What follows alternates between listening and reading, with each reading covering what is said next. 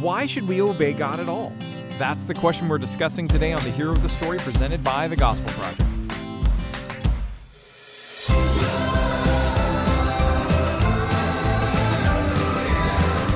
Thanks for joining us for today's episode of the Hero of the Story, a podcast to help you explore the big story and big truths of Scripture.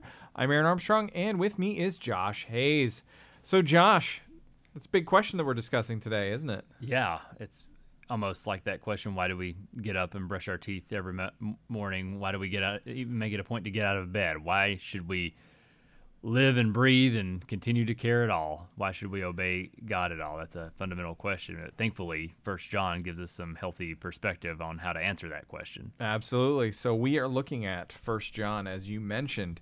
We're going to be camping out in 6 verses 1 to 6 of chapter 2. And so before we read those, Josh, how about let's give our listeners a little bit of context. Yeah, some of our listeners might be familiar, might take it for granted with some of the background in terms of who wrote 1 John. It's named after likely the Apostle John, the same person who authored the Gospel of John that bears his name. There's some debate about that, but there is a large consensus that dates back to the early centuries of the church, going into the early and mid-2nd century.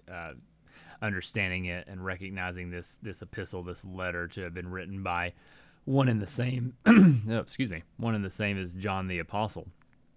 Most likely, it's written, somewhere between 85 to 95. It's referenced in early church writings like those of Polycarp and Papias or Papias. I'm never really sure how to say his name when I see it, but.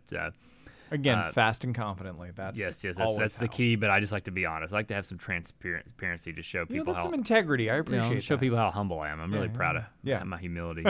First John would no doubt commend.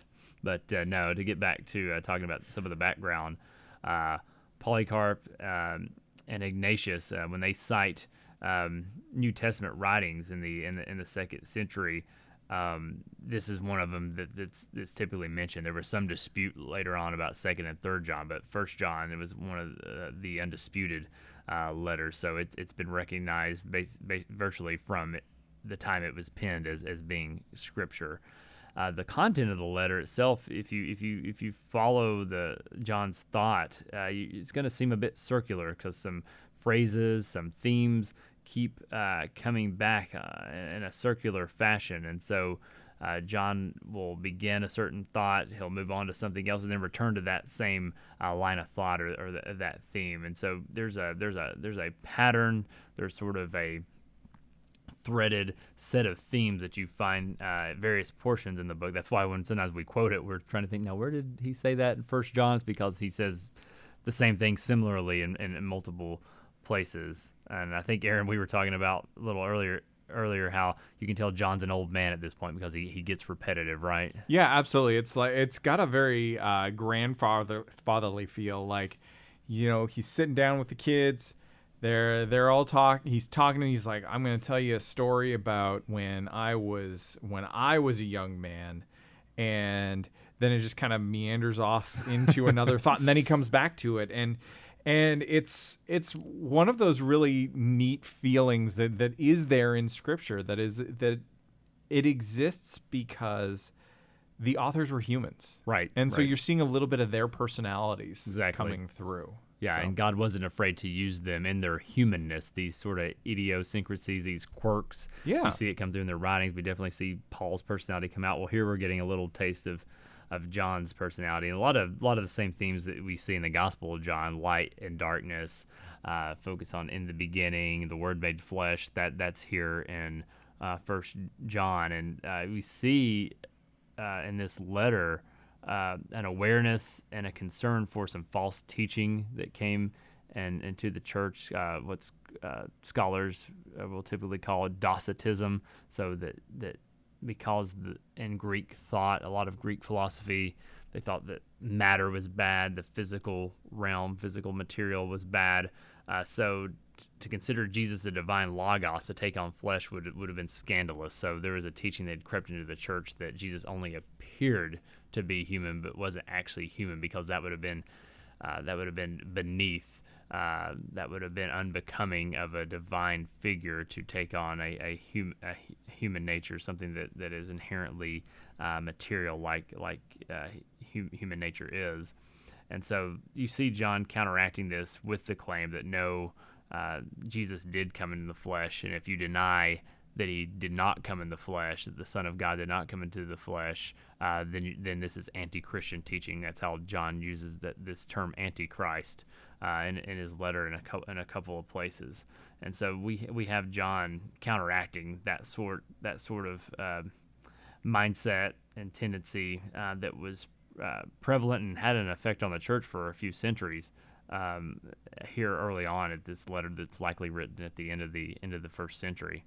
And thankfully here, this has ongoing relevance, not only in terms of the importance of recognizing true doctrine has handed down from the apostles to the church, but also just practical exhortations and instruction concerning not only sound doctrine, but what obedient living looks like, how that's connected to our assurance of our salvation, and what consistent obedience is to look like as those who walk in the light and not in the darkness. And we'll touch on some of that theme that's woven throughout the letter and then the passage that we're about to read out of 1 John chapter 2. So here is the passage. Again, 6 verses, so nice and short. My little children, I'm writing you these things so that you may not sin. But if anyone does sin, we have an advocate with the Father, Jesus Christ, the righteous one. He himself is the atoning sacrifice for our sins, and not only ours, but also for those of the whole world. This is how we know that we know him, if we keep his commands. The one who says, I have come to know him, and yet doesn't keep his commands is a liar, and the truth is not in him. But whoever keeps his word, truly in him the love of God is made complete. This is how we know that we are in him. The one who says he remains in him should walk just as he walked. So, first question that we should be asking as we dig into this passage is this, which is, what are these things that John is writing about? And while it might seem obvious, the reason that we're asking this, it actually has to do with that circular nature of the writing of this letter itself. It can become a bit confusing because of that. So it could refer to, for example, to the book as a whole, feeding from what preceded in chapter 1, the whole discussion of God's people being those who walk in light, but those who walk in darkness not being God's people, and that kind of thing. It could also be referring to the gospel message and its attached meaning. Again, this pulling from chapter 1 in verses 1 to 3, what was from the beginning, what we have seen and heard, and so forth. And it can also very well be understood as setup for what John is going to unpack throughout the remainder of this portion here, which is that Christ is our advocate and the implications of that. So when we sin, we ultimately we aren't left without hope, but we are to pursue obedience in Christ. Right. So, is there anything you might want to add to that? No, I would just think our listeners would benefit from just knowing when you see generic phrases like these things, to not be too grossly concerned or try to parse that out too finely, if we could put it that way, too precisely. The way that we talk today and refer to these things and mean it in a general sense, things associated with whatever subject that we might be talking about. John here is talking about the gospel and its implications for Christians' lives in terms of how they live, what they believe. So it would be one of those things not to get too bogged down in and trying to pinpoint exactly what John had in mind. You might be thinking about it more than John is. In fact, it is probably more of a catch-all phrase to say these things, just meaning the content of Christian doctrine, roughly. Yeah, and I mean, hopefully, as you heard those possible explanations, you'll be quick to pick up that it's like, oh yeah, I can see all of those things in this, and those all make sense because it's entirely likely that it means all of those things. So probably best to think about it as referring to the book as a whole and the totality of its message. Right. So there's another question though. Yeah, it's an interesting question, and we're not trying to start debate or bring controversy into the episode, but this passage gets thrown around a lot in some debates about the extent of Christ's death. So one of the questions we could raise in discussing this passage is, what does John mean by talking about Christ dying for the whole world? Now, we're not going to try to settle the debate between two different groups and lots of people on spectrums in between in terms of the extent of Christ's atonement. That's how systematic theology and looking at the entire Bible, looking at all the biblical data that's relevant to discussion and how the church historically has reflected on this question. That's how people have tried to answer this question: for whom did Christ die? For whom did his atonement count? For who does it save? And who was it meant to save? And is it possible that some for whom he died don't receive its benefits? Those sort of questions that we get into often in systematic theology, and they can be divisive and contentious. But for our purposes in trying to understand better 1 John 2, it's best to understand that this is not talking about this debate. This is in the first century. There weren't disputes about the extent of the atonement that were popping up as they were in later centuries of the church, particularly in the 16th, 17th century, and so on.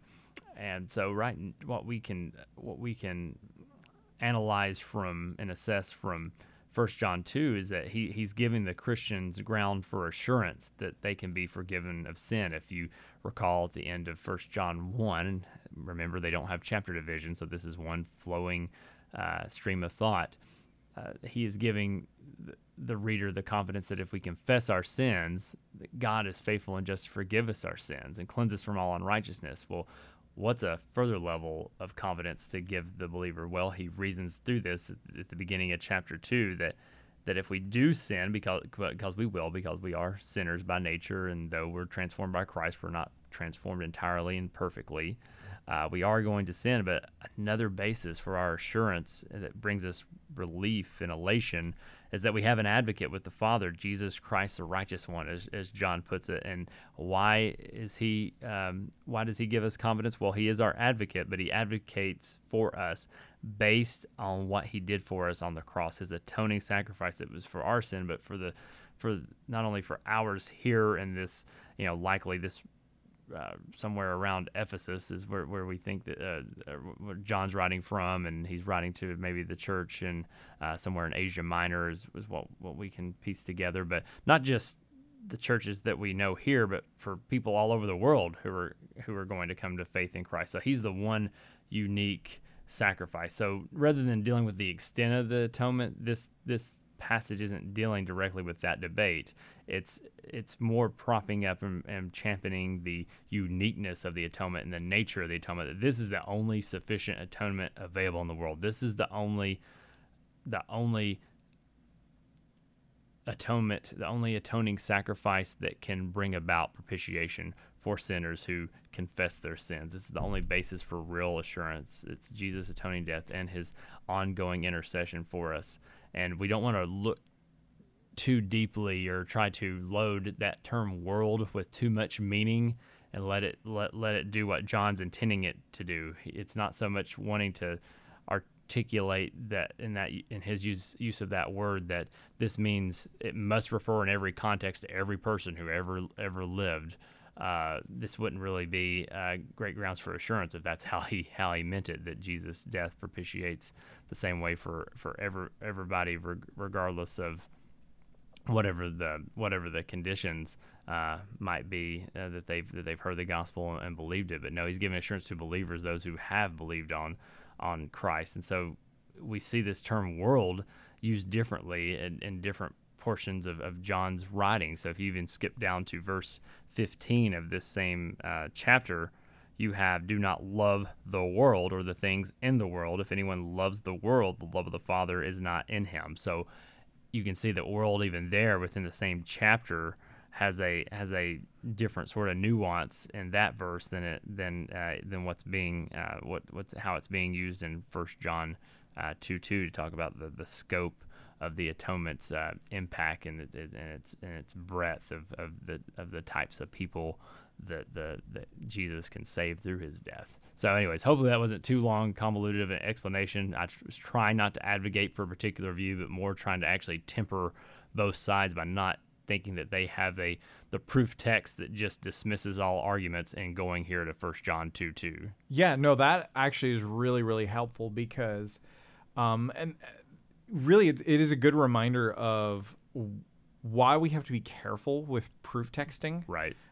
Because a surface level read would make it suggest, specifically a surface level read in English would make it appear that, oh, you could use this in a proof text about this argument. And there's tons of other verses that you can do this with too.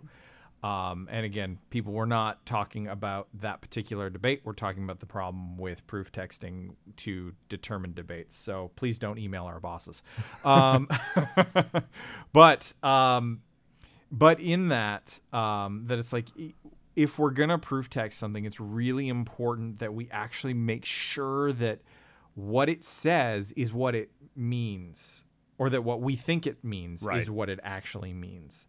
Rather than just taking a quick look and saying, oh, well, it's got this word, therefore I'll do this with it. A lot of the time it's fine, but there are key terms in Scripture that would seem to be innocuous to us that we can read plainly, and if we don't read them thoughtfully and carefully and make sure that we understand what the implications are of that, then we can find ourselves in unnecessary conflict at times. So, right, that's a good way to put it. Yeah. So the last question that we've got before we start talking about some guidance for all you disciple makers out there is this question that has to do really with the bulk of the remainder of this passage, because we see John talking about how this is how we know that we know him, that we keep his commandments, in verse 3, and he continues on through that, repeating that throughout the remainder of the passage. What does he mean there? Is he making salvation contingent upon obedience? And the answer to that is no, although that is a common mistake, not necessarily with reading this passage, but certainly in reading the Bible. We do have to remember that salvation is not based on our obedience. It is based on grace through faith only. But obedience is the means by which our faith is made known. So we love God by keeping his commandments. And if someone says that they're a Christian, but they don't do what he says, they're actually not a Christian. That's what John is getting at here. It's essentially what we read elsewhere, where it says, "You'll know them by their fruit." Right. So think about it this way: is that the way we live and the way that others live validates and invalidates our profession of faith, and it's not in the one-time individual sins that we commit. It's the habitual, ongoing patterns of sinful behavior that ultimately lead to questioning the truthfulness of our confession of faith. The other thing here is, because again, we're talking, this is coming out of this reminder of the assurance that we have that when we sin, we have an advocate for us with God the Father, Christ Jesus, the righteous one. And that matters to us in this discussion because while our salvation which is our justification by faith, is not based on obedience. Our assurance, and specifically our feeling of assurance of our salvation, ebbs and flows according to our obedience. And so when we are finding ourselves in this situation where we are, where we have gotten caught up in a period of sinful disobedience for a season of time, perhaps even a prolonged season of time, but we feel that conviction about this. What that is a reminder of is that we can and need to turn to Jesus, who is our advocate. And that takes us actually into the guidance that we have for people, because we do need to remind ourselves, we need to remind everyone that we teach and that we disciple. So whether we're serving in a kids ministry, kids need to know this too, right? And what's great here is that kids actually can understand this a lot more and grasp this a lot easier than us adults do. Yeah. Because they haven't built up as much baggage. Sure.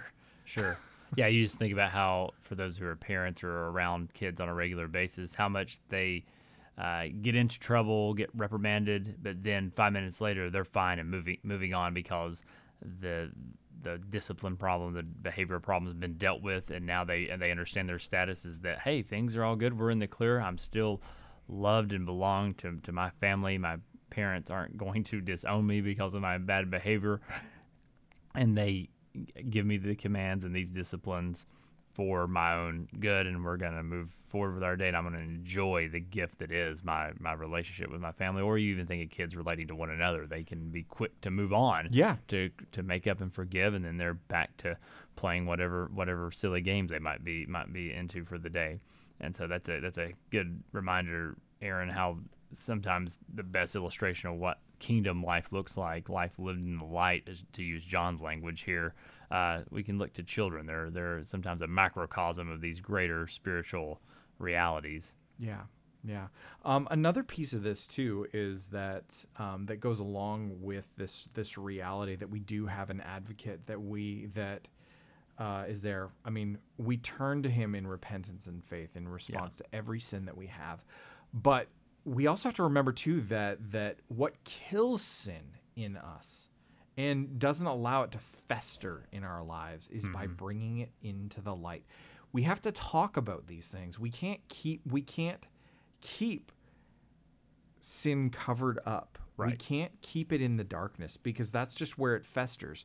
But we also have to recognize too that inevitably all sin is going to be dragged into the light. And so if there's something that we're doing that we think we can get away with, I just got to tell you, it's not going to work. We're not fooling anybody. Right. And especially not God. Mm-hmm. God knows, God sees, and I say that as someone who really regularly is trying to thoughtfully point the finger at himself first. Here. So listeners, hopefully you're not hearing any condemnation toward you in my voice. But if there is something that you're hiding, that may be the Holy Spirit telling you need to bring it into the light. You need to confess your sin. You need to repent and turn to Jesus in faith and receive the forgiveness that he has for you, because he is your advocate. If you are one of his people, and he will advocate for you with the Father.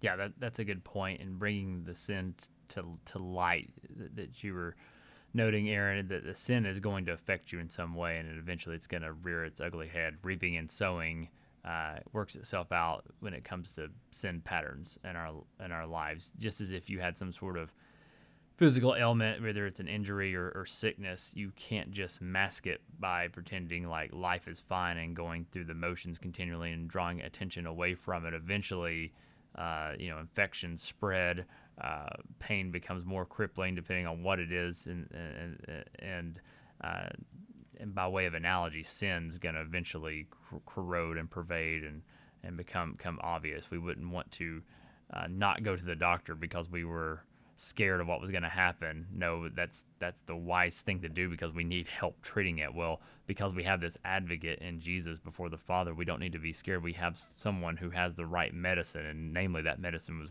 what he did for us on the cross and then raising from the dead 2,000 years ago. So he has the answer to our sin problem, and it's seeing what he has bought for us and making us adopted children of God who own an eternal inheritance and have God himself to enjoy forever as their treasure, something that can delight us and satisfy us infinitely, as opposed to the temporal satisfaction that we might get from whatever sin it is that we might be caught in. The medicine in this instance tastes better. It might be bitter at first, but it's an acquired taste, and it tastes so much better than staying in tasting of the sin indefinitely.